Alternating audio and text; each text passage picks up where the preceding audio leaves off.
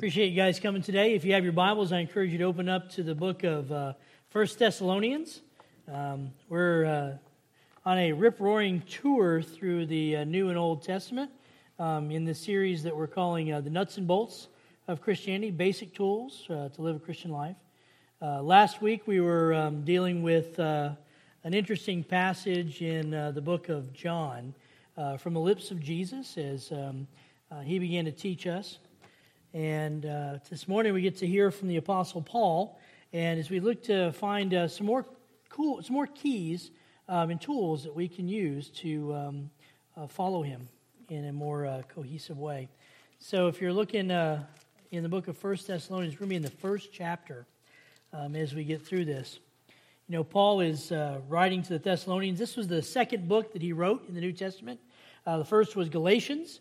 As far as we know, James, Galatians, First and Second Thessalonians were the first few books that were written to the early church. They're the earliest ones we have in our canon of Scripture, and so we get a chance to see like the beginning, if you will, of the movement that was going to radically transform the face of this planet as we know it.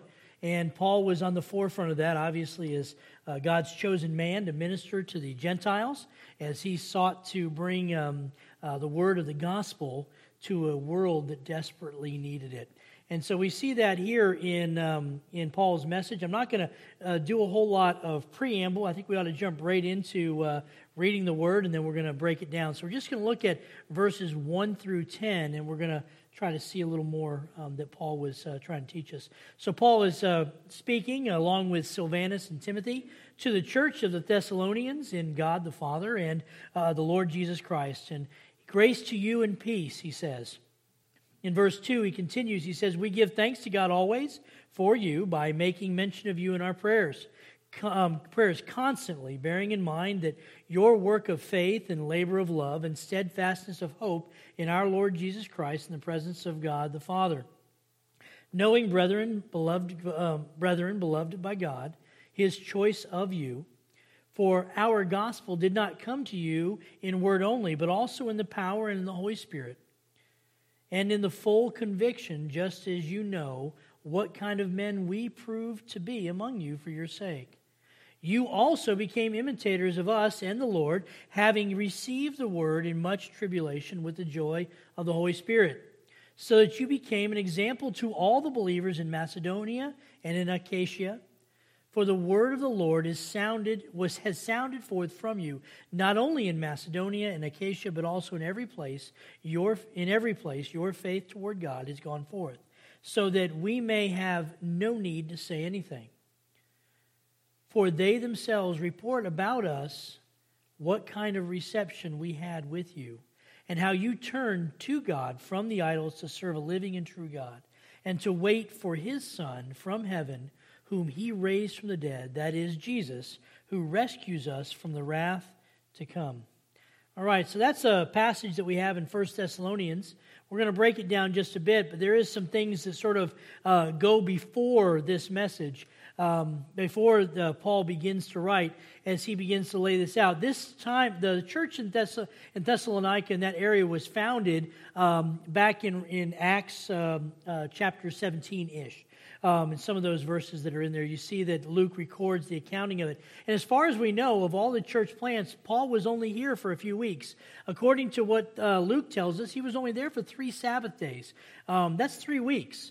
But from that 3 weeks of training and instruction, he was able to, obviously through the power of the Holy Spirit, bring this new church to fully functioning, living believers as the Holy Spirit ran amok among them.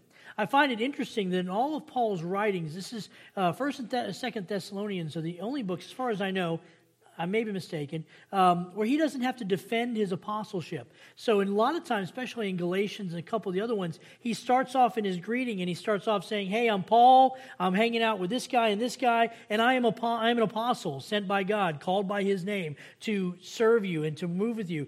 In the idea that he had to bring that weight of apostolic authority into the discussion. But here to the church in Thessalonica, he didn't have to do that. Now, there's a lot of discussion as to why that is.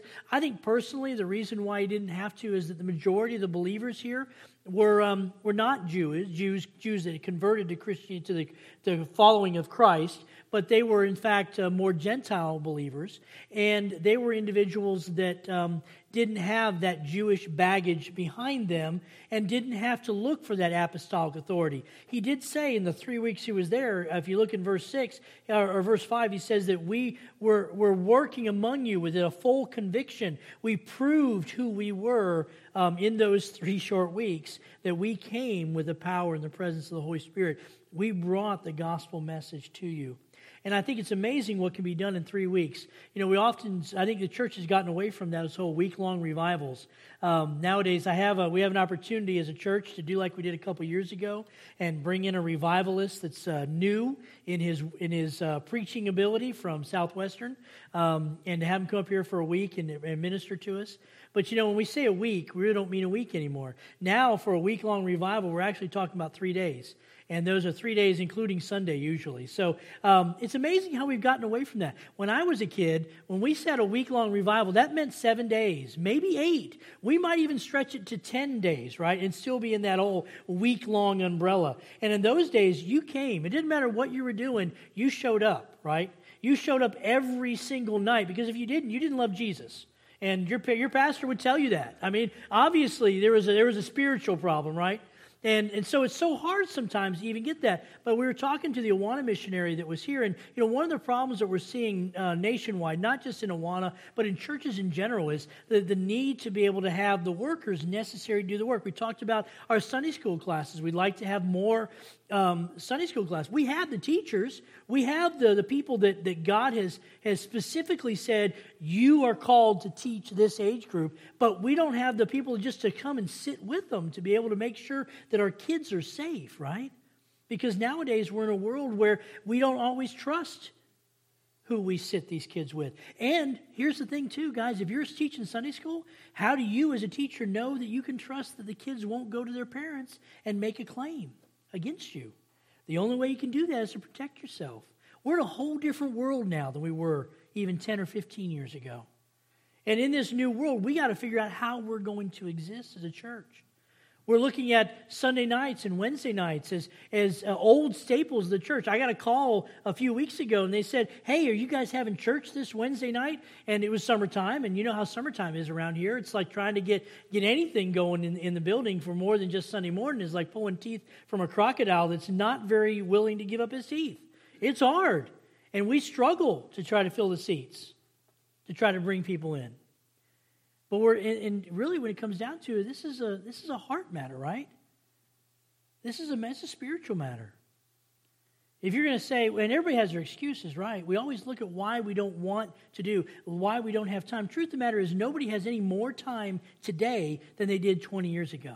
They don't have any more time or less time. We all have the same amount of time. That's the nature of time itself, right? I mean, talk to Einstein, relativity and all that stuff. Time is pretty consistent in this local gravity field. We can all agree to that. Now, when we start talking about going to the moon and other things, you know, we all get lighter, time flows differently. But here on Earth, in Kenai, Alaska, we have the same amount of time they did 20, 30, 50, 100 years ago.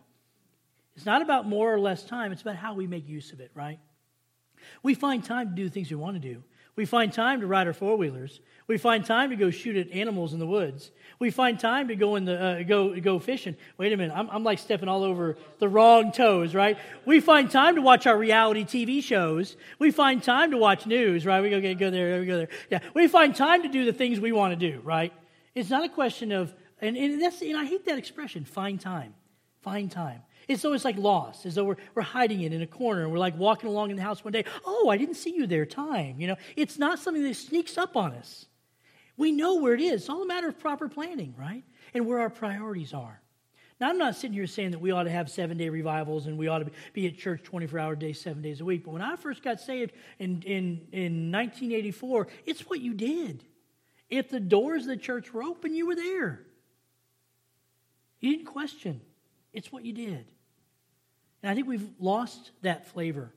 And Paul brings that in when he first begins this. And look what he says in the very first verse. He says, hey, it's Paul, and I'm here with Silas or Silvanus, however you want to say it, and Timothy. And we're all hanging out together, and we want to share this letter with you. Okay, that's what he's saying, basically. That's his greeting. I like the fact that he included Silvanus, and otherwise known as Silas in the New Testament. Silas was an extra bit of weight, right? It's like when you have that heavy weight with you, you kind of want to show him off a little bit. See, Silas in the New Testament was known as a prophet. Okay, he had that title. Okay, so when he says, "Hey, I'm Paul, and I've got Silas the prophet with me," okay, and he's sort of writing this with me, and of course we got Timothy, our young brother, who we're training up in the faith, and all three of us are sending our greetings to you. He says, and look what he says, to the church. To the church, he says. You know, very infrequently in the New Testament is the word church used. It's a word that the church co-opted. It's a word that actually, the word is ecclesia. It just means gathering and assembly. In that day and age, if you were to say, hey, I'm going to church, they're going to say, what church are you talking about? Because they had all these assemblies, ecclesias, they had all these assemblies all over the place. And everybody had a civic or a social group that they were part of. And so everybody had their own church, if you will. Some of them had 3 or 4 of them they may attend. And so it was an assembly. It was a body of believers gathered together in a certain focus. And he's saying, you guys, to the church of the Thessalonians. But he went a little step further. He says, let's define this. We're not talking about your generic run-of-the-mill assembly. This isn't a boys and girls club, right? This isn't a karate meeting. No offense, Brother Mike. This is not just something you do to fill some time on a Sunday afternoon when you could be doing something better. This is the church, and it goes a step further. He says, this is the church that's in God the Father and the Lord Jesus Christ. He's throwing that out there because he wants to define this down to the very micro segment. He wants you to know exactly who he's talking about. He's talking about us, really, the followers of the one true God, the followers of the Lord Jesus Christ. You know, I love it when you see the word Jesus Christ in the New Testament because so many people that don't know anything about Jesus, they just assume that was Jesus' last name, right? He's just Jesus Christ. I'm Al Weeks. He's Jesus Christ. And that's his business card. He probably pulled that out. I'm Jesus Christ. How you doing? That's not the case. And you know, it's funny because the Jews actually can't stand that we've stolen that from them, right? Because that's their term. Because Christ is Christos. It's the Greek version of Messiah that was used by the Jewish people. And so basically he is Jesus, Lord Jesus. Okay, he's Kyrios, Lord Jesus. He's the master of all he surveys. The universe is his playground. He is the king of all that is. He is Lord Jesus, his first name, the Messiah, the Savior of the universe. That's who he is, right? And this is this is the church, right? This is who you are. You are a group of people that believe in God the Father and the Lord Jesus Christ. And then he throws the grace and peace to you. I love what he does there. And this is an amazing thing. You know, a lot of times we see this, grace and peace. Paul always loved throwing grace and peace around. It's like he was the grace and peace purveyor of the New Testament, right? He just had pockets of it, like an old pastor likes to have pockets full of candy for the kids. He just sort of comes in and hands out the candy of grace and peace to everybody. And that's because we see that floating from him. But it's more than that, okay? See, Paul is trying to attach himself to the old and the new. So he's throwing out the word grace. Grace, we know in the Greek word is the charis, okay? And it's a real powerful word. It just simply means, in that world, it just simply means good on you, right? Good for you. I hope you do well. But the Christians took it and made a whole new meaning for it. He attached it to the Old Testament concept of covenant, steadfast love.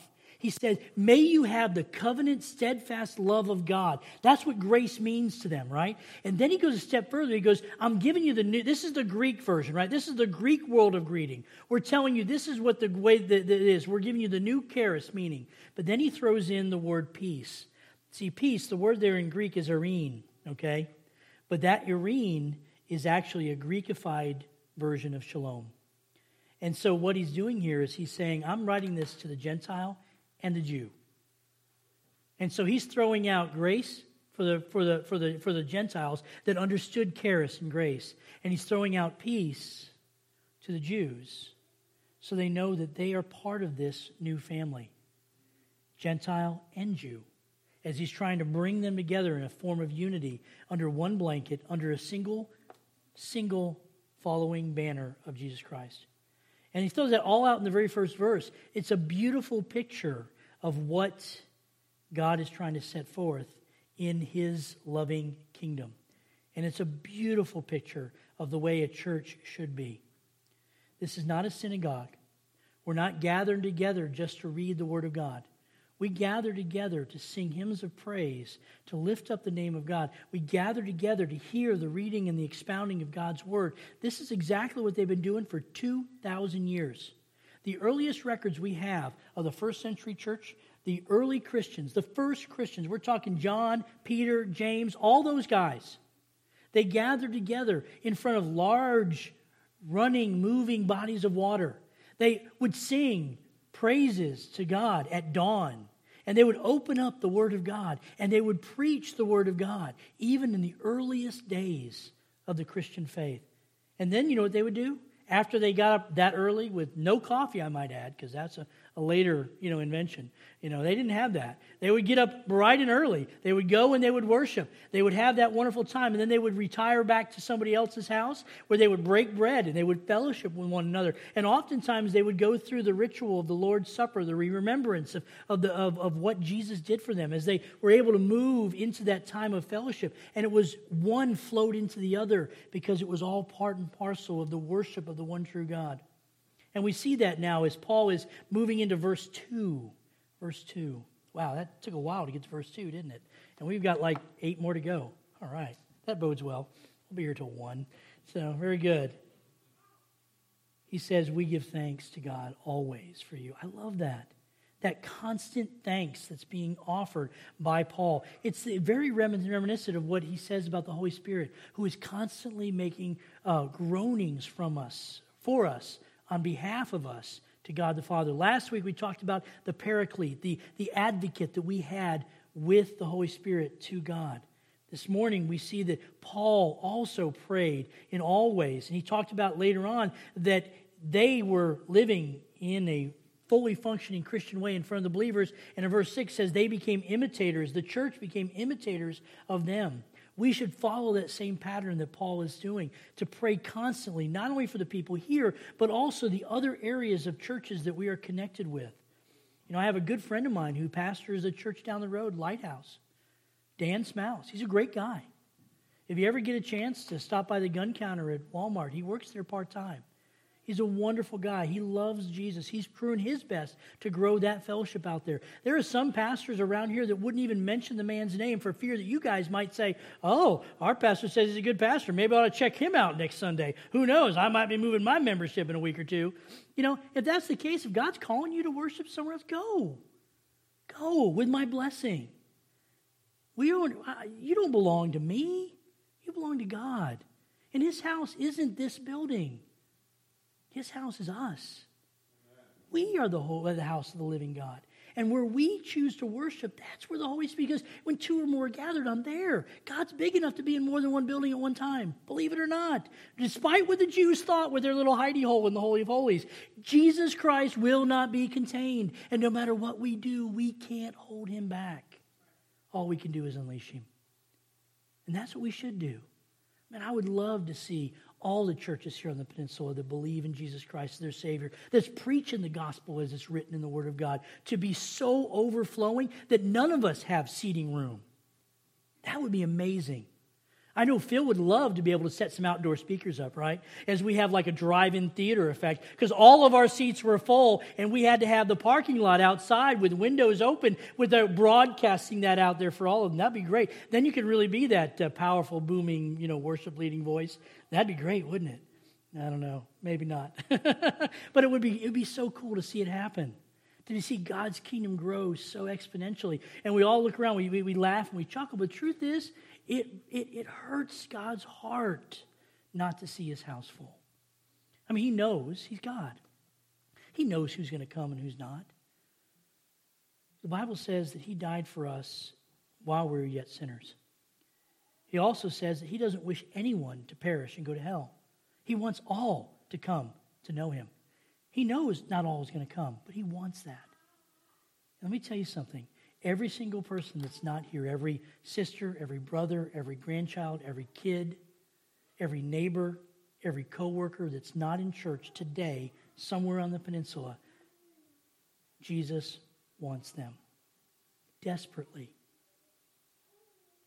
And for whatever reason, he's chosen us to be his hands and feet. Just like he chose Paul, Silas, and Timothy, and the children and the people in Thessalonica. As we see that he's going forward, he lays out this pathway.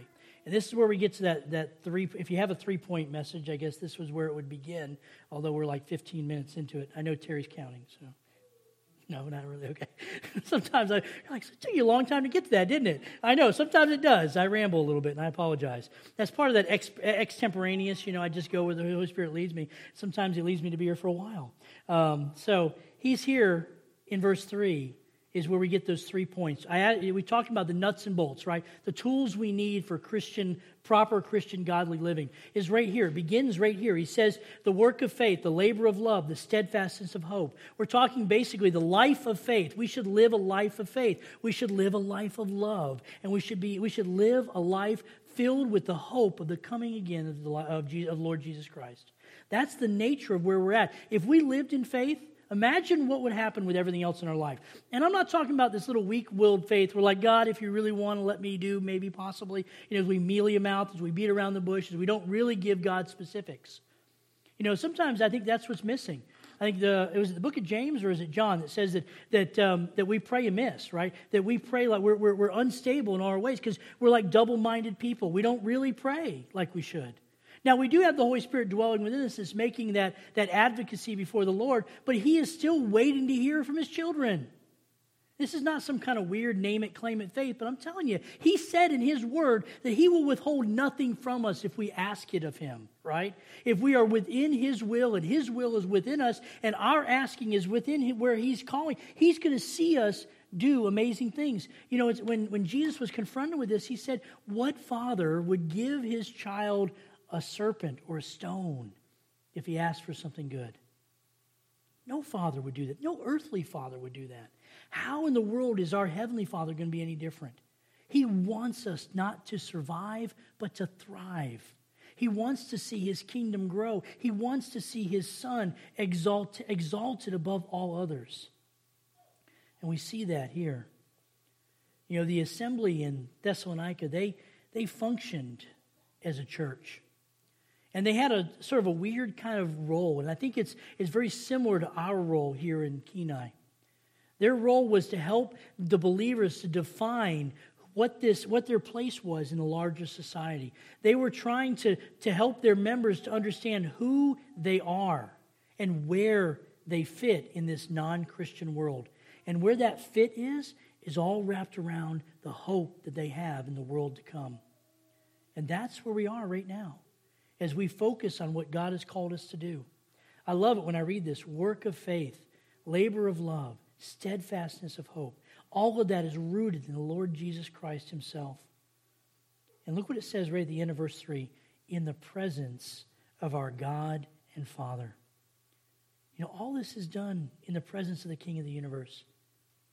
All of this is done with His blessing and His willingness to support it. All of this is from God Himself. I like what He does in verse 4. In verse 4, He throws out the word choice, that He chose you. This is the hardest, most debated, one of the hottest, most debated topics in most evangelical churches today. Anytime that that a church wants to call a new pastor, one of the questions, almost guaranteed on the questionnaire they ask them is, what's your stance on election? Are you a hardcore Calvinist? Do you believe in a complete and utter election with no say-so whatsoever? Or are you closer to that free will side, right? And it depends upon how the question is written. You can sort of see where the church lies, right? Because a lot of times they overemphasize the one they like and they underemphasize the one they don't. And you can sort of read into it a little bit. It's always interesting to see how churches stack up. But it's no different whether or not you're asking if you're this sports fan or that sports team fan. Really, it comes down to this: are you a follower of Jesus Christ? That's where it comes from. And for whatever reason, the Holy Spirit has allowed this tension to reign supreme. And we see that here. He just throws the word out there. He goes, "Know that brethren are beloved by God, His choice of you." He just throws that out and gives us no explanation. Now, I know we see this, but and a lot of you say, well, we have the work of Romans. We have this. We have that. We have a more fuller look at the picture. Well, we do. But remember, this is the second book that was even written in the New Testament by Paul. He has not defined these terms. The first century believers, as reading this, they would have read this, they would have said, what does that mean? As they tried to work it out. And you know they said that because later on they had in further works by Paul and Peter as well as James and John, they had to get a deeper clarity in this. But Paul just goes right through that. He says he chose you. He chose you for our gospel.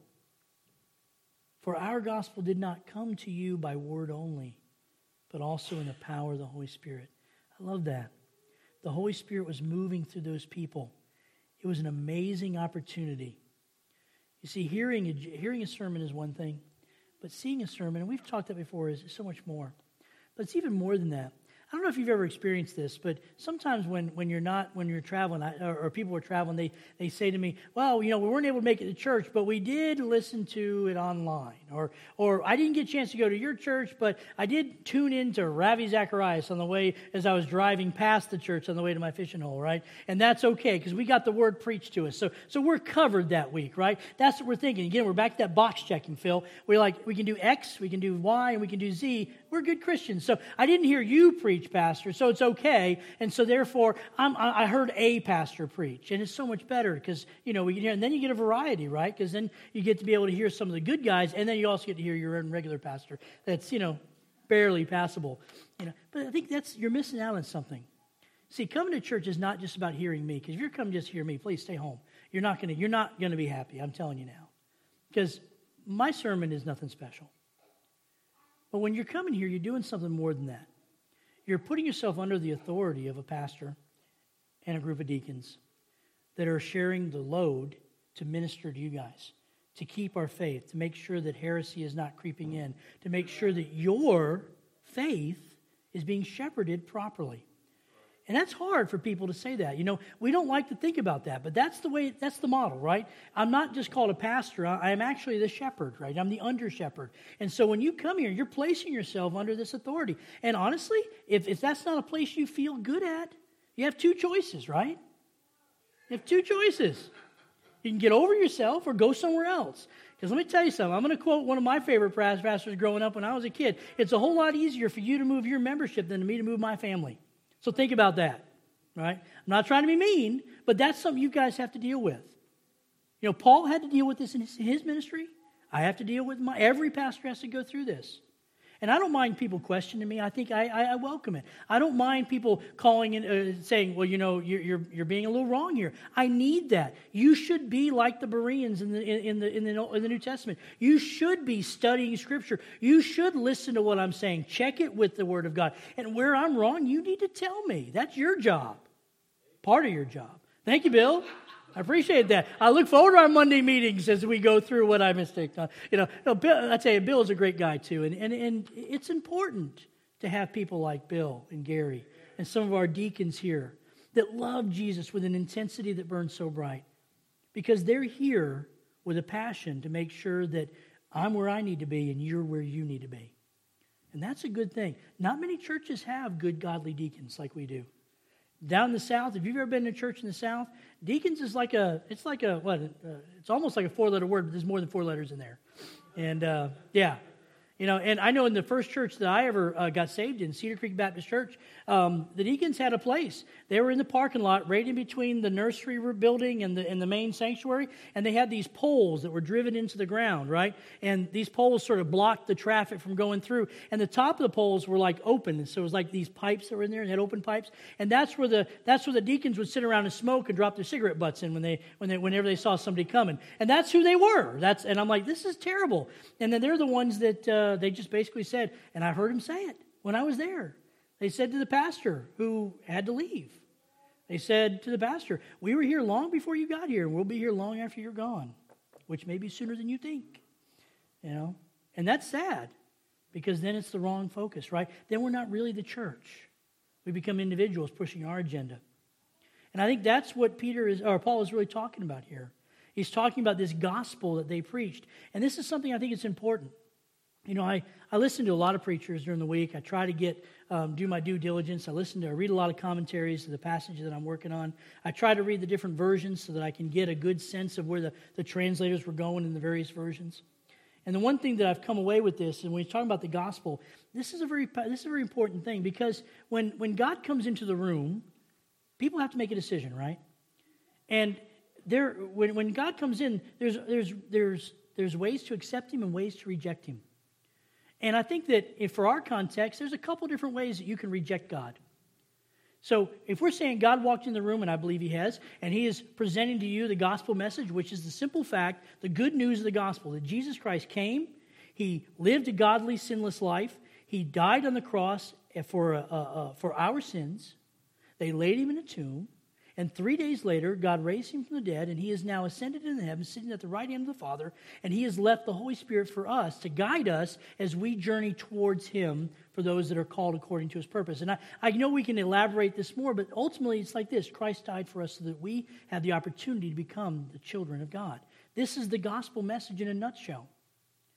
And so when Paul says, we brought our gospel to you, we didn't just give it to you by word of mouth, but we also lived it in front of you. There's something that's happening there.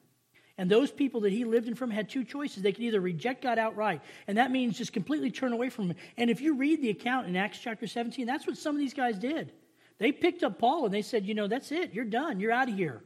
They drove him from the city. One of the early believers, I think his name was Jason or Justin, I forget the exact name, but he was a believer that lived in the city, and he was actually taken into custody and held in security. Basically, Justin said, you can take me, and I'll stand in their place, but you need to let them go. And Paul and Silas and the rest of them were allowed to leave based upon that and head off on the rest of their second missionary journey. And we see that here when Paul says that we lived. You guys had your faith that was born out of that tribulation, out of trials that was going on during that time period. And there are people that will reject God. But there's another way that we can reject God, and this is the more insidious way. And this is the way that I think that Bill and I and a lot of the deacons, we struggle with our church, not only our church, but every church I've been in. And that is the idea that we embrace aspects of Christianity, like the law or this or that, in this vain attempt to earn our salvation. And I think that's something that we have to be very careful, because when you put anything other than Jesus Christ into the mix of salvation, you are rejecting God. You're rejecting the gospel. You're saying the gospel is not good enough. Paul was very clear when he talked about that in Galatians. We read it this morning in Sunday school. He said, if you add anything to the mix of salvation, then you've nullified the death of Christ on the cross. If we could earn our way to salvation, then why did Christ have to die? Why did he have to go to the cross? And I think that's something that we need to look at. It's a problem, because that is a rejection. It's a rejection of really doing the will of God. And when you embrace God, you have three ways that you can really embrace him.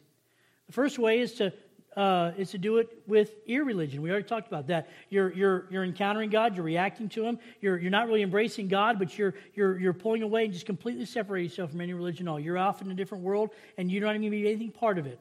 The two other ways deal with, and we talked about them a little bit, religion and the gospel. Paul was talking to these people, and he wanted them to know that the gospel was the right way.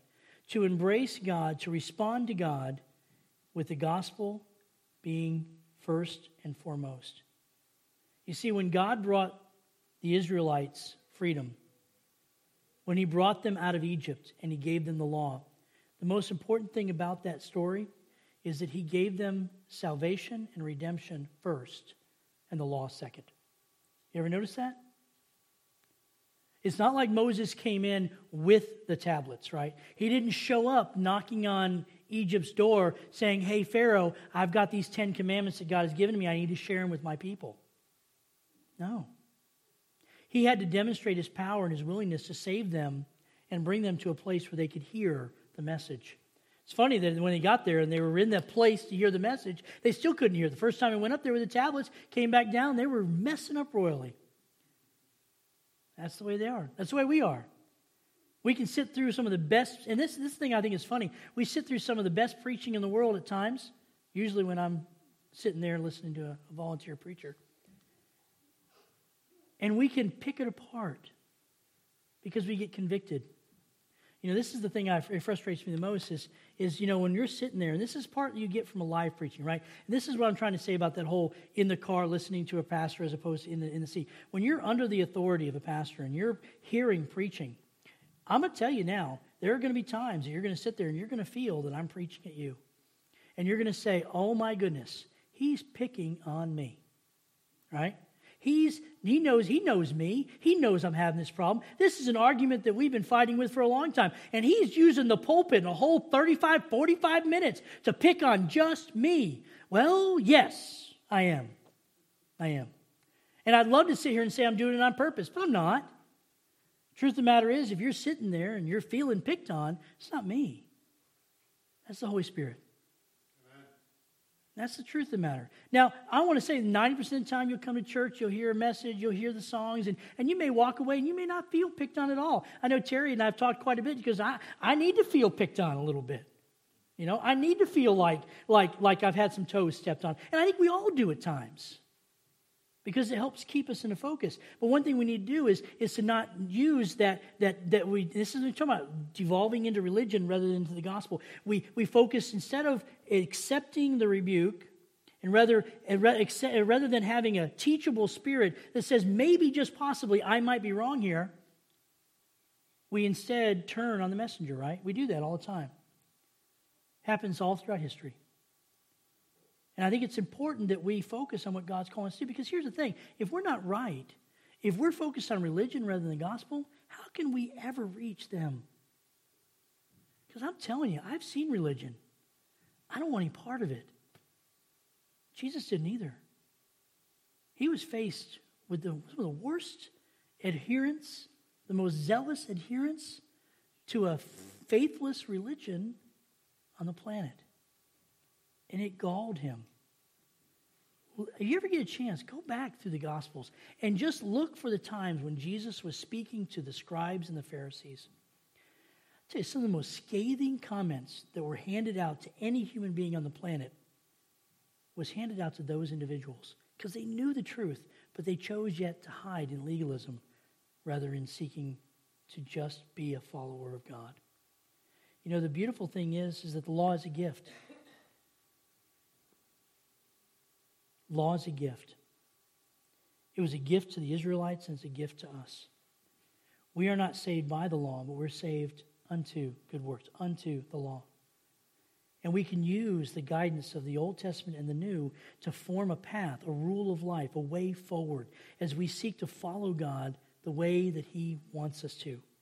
And the beautiful thing of having people like Bill and Gary and some of our good deacons and leaders in this church is that we can look at their lives. And I've talked to some of these men, and you've talked to them too, and they'll be the first one to tell you, don't look at me, but I do look at them. And I think there's a reason for it. We should celebrate our successes and our victories. We should celebrate the elders that have gone before us. And we should look at the wisdom they've gleaned over 20, 30, 40 years of serving God. And we should look at what they have to offer us because they're living a life that we should also, they should be an example that we should emulate as we seek to follow God's will. That's what he said. He says, you imitated us, but we want you to imitate God. And we see near the end of this, he sort of rolls it all up into one nice little package in verses 9 and 10. Actually, we can look at 7 and 8, but we just are looking at time frames. I don't want to spend too much time on it. But verses 9 and 10, he just said, look at this. He says, this is the message that the people are saying about you. You've turned to God from idols. You're now serving the one true God. And you wait for his Son from heaven, whom he raised from the dead. He's going right back to verse 3. The work of love, the work of faith, the labor of love, and the steadfastness of hope in the coming again of Lord Jesus Christ. That's where we are. That's the nuts and bolts of what we should be. We should be living a life of faith, love, and hope. These are the markers of the Christian community. You want to know how to reach the people that are out there? You want to know how to gather these folks that are out there into here? It's only by love. It's only by living a life of faith in front of them. I tell you, when tragedy sets in, when trials come, and when we start having the garbage that our life sometimes looks like to us, if we can maintain a faith that God is working us through it, we can maintain a hope, we can live that loving existence even within those trials. It's amazing how people can come after us, watch us through that, and say, I don't know how you got through that trial. How did you do it? And it just opens the door to share your faith. This is what we're talking about. So, as we look forward in this, as we say, how can we take this out to a larger world? How can we bring this context out in a way that's meaningful to us? I would say this, if you're a follower of the living God, and Paul has defined what that looks like, you should be living a life that's marked deeply with faith, love, and hope.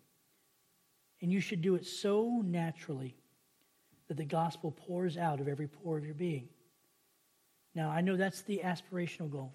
Most of us are not always that way. You know, our effort in the morning after our prayer time and our Bible reading, and after we get out of the first or second cup of coffee and we get on the road and we start heading to our place of employment, you know, that's where the rubber meets the road, so to speak, right? That's when we get into the areas where we have to really put our faith to action. Because let me tell you something, there are some really stupid drivers out here in Kenai. Amen. You know, it's very frustrating. Now, I don't even drive that far. I got to drive like 4 blocks from my house to work. And it's amazing to me how those are sometimes the longest 4 blocks I've ever had to drive. And I'd say it's amazing how many idiots you find between there and here, right? And that's, you know, every time I get on the road, I think to myself, oh my gosh, somebody needs an altar experience. Judge not, I know. And then I'm thinking to myself, and then as soon as I do that, the Holy Spirit hits me and says, really, how's your driving today, right? How are you doing? Are you not on the other side of that? And I'm thinking, yeah, you know, you're right. I am. Because that's where we're at, right? We should be living that life of faith, hope, and love. And how can we show that to a world that needs it? Sometimes it's just in the way we drive, some the way we respond. Sometimes it's walking into a store with a smile on our face. Sometimes it's just reaching out to somebody that needs it the most. Sometimes it's being sensitive to the needs of the people around us, so much so that when they're having a bad day, we don't turn around and walk away. We walk closer. We embrace. We share. You know, it's a costly thing to be a Christian. It's going to cost you everything you have. It's going to cost everything you've ever wanted to have. It's going to cost every dream that you ever thought you wanted to have. It's the most expensive life you'll ever live. But it's worth it. Completely.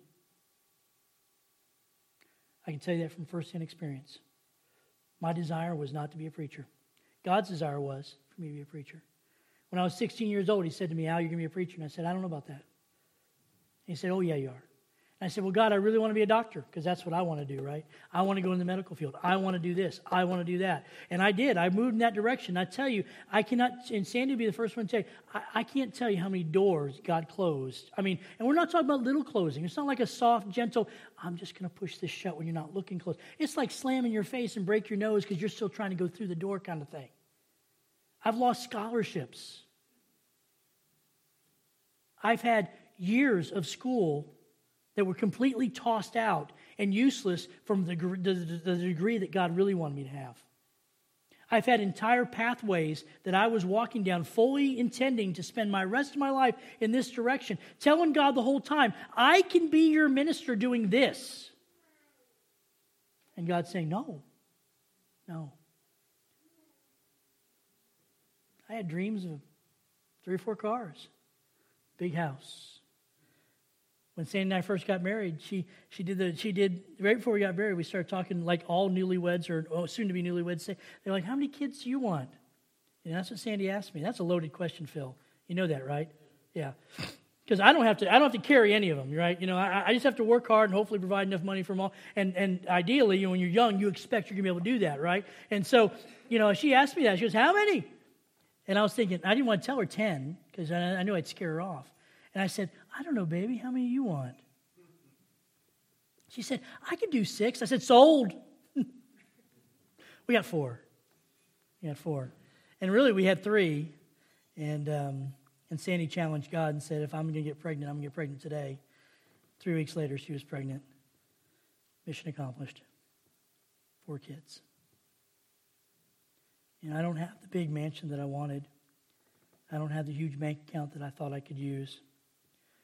I'm not the jet-setting, trendy, well-dressed, well-groomed, skinny, loving, wonderful, amazing life individual with all kinds of muscles and good looks, with long flowing locks, straight teeth. I can go on with all the dreams I had of myself, right? What I got was what I had. But I can tell you now, I'd rather be where I am now, short, fat, balding, with no teeth, fully in love with Jesus Christ, fully in the middle of His will, fully wanting to embrace the kingdom that He has brought me into, because the alternative is not worth it. That's me. That's my story. Each and every one of you that calls yourself a Christian, you have a story.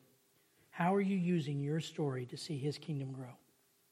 With anybody that's in here that doesn't know you, and I'm looking around and I don't really see anybody that I don't recognize. I don't see anybody that I don't know and have talked to and believe that you guys are saved. But I would be remiss in not giving you a chance. Because just like the man that witnessed to me, I mentioned him in Sunday school, he was a deacon for most of his life. And he found out, the Holy Spirit came to him, visited him, in cut-off shorts and a T-shirt with a fireball in his mouth and a weed eater in his hand on a Saturday morning as he's working for God to earn his salvation, that he was lost as the day is long. You know, it doesn't matter what you do, doesn't matter who you know, doesn't matter where you go. If the person you know is not Jesus Christ, you will not get to heaven, period. So you need to ask yourself, if you don't know Jesus as your personal Savior, if you've never bowed your will, if you've never said the words, if you've never had a moment where you have said, God, I refuse to allow my will to dictate my life. I'm giving it over to you.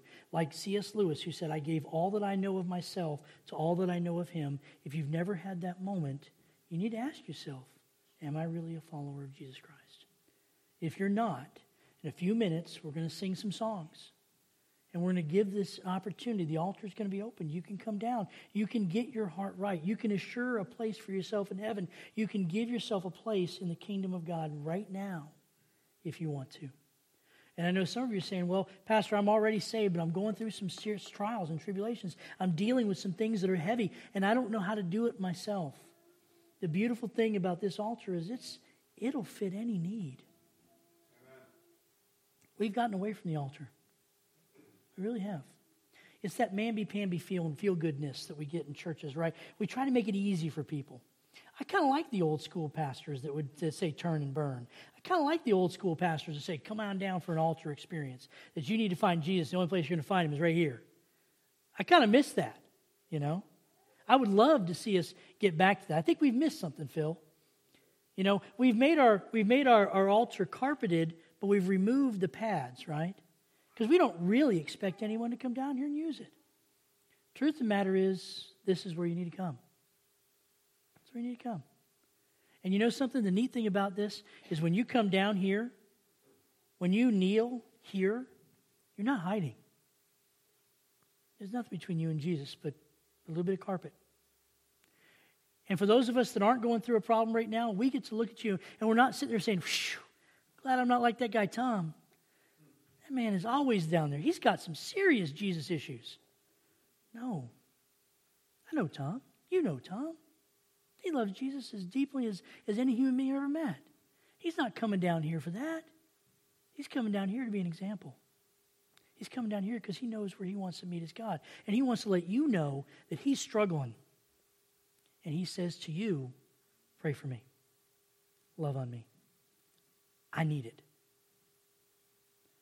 One old preacher asked me, he said, Pastor, I noticed you didn't stand down front to greet the people to come down. Because you need to change that. Sometimes I do. Sometimes I stand there in the front. And that was the old school, right? You know, where you turn and burn, come down front, this and that. Shake my hand, I'll pray for you. I'm going to dispense you some grace and peace. Just come on down, right? No. Sometimes I do, sometimes I don't. But mostly I want you guys to know I'm no different than you. I need Jesus too. And I don't want you to ever think that my place is there. Because if you have a pastor whose place is there, you have the wrong pastor. Period. My place isn't there. My place is right there, on my face. That's where our place is. That's where our power is. This morning, we're going to open the altar. Come. Let Jesus take what you're bearing, whatever it is. Let's pray. Father, we love you. Lord, I don't really know any other way to say it, but Lord, I can't live without you. Spent years trying to dictate to you how my service is going to look. Father, I ask that you just strip away that sin. Father, I know I can't manipulate you. I can't change you. I can't mold you. Father, just the contrary, I ask you to change me, metamorphose me. Lord, allow me to be what you have called me to be. Father, I ask that you'll strip away any hubris or pride. That you allow me, like everyone else in here, to come before you as simply this, a sinner saved by grace. Father, I ask that you'll be with each and every member here. Those of us that love you and are called according to your purpose, Lord, I ask that you will move in these people. Move in me. That we might be drawn deeper into your word, deeper into your love, deeper into your river of life. Father, I ask that if there's anyone in here that doesn't know you, Lord, I don't know who it might be, but I know you do. Father, I ask that you don't let them leave here today without getting their heart right. Lord, that you'll transform their heart from a heart of stone to a heart of flesh. That you'll give them a true spirit, a desire to know you more. And Father, as we open up this altar, I ask you to bring those that need to be here, down here, that we might seek your love, your mercy, and your grace in a more deep and satisfying way. Lord, we put all this in your hands. We ask you to guide us and direct us. As we turn it over to our praise and worship team, Lord, we ask in these final few minutes that your spirit weigh heavy on us and move us where you want us to be. We ask this now in the name of your Son and our Savior, Jesus Christ. Amen. If you'll stand for the hymn of invitation.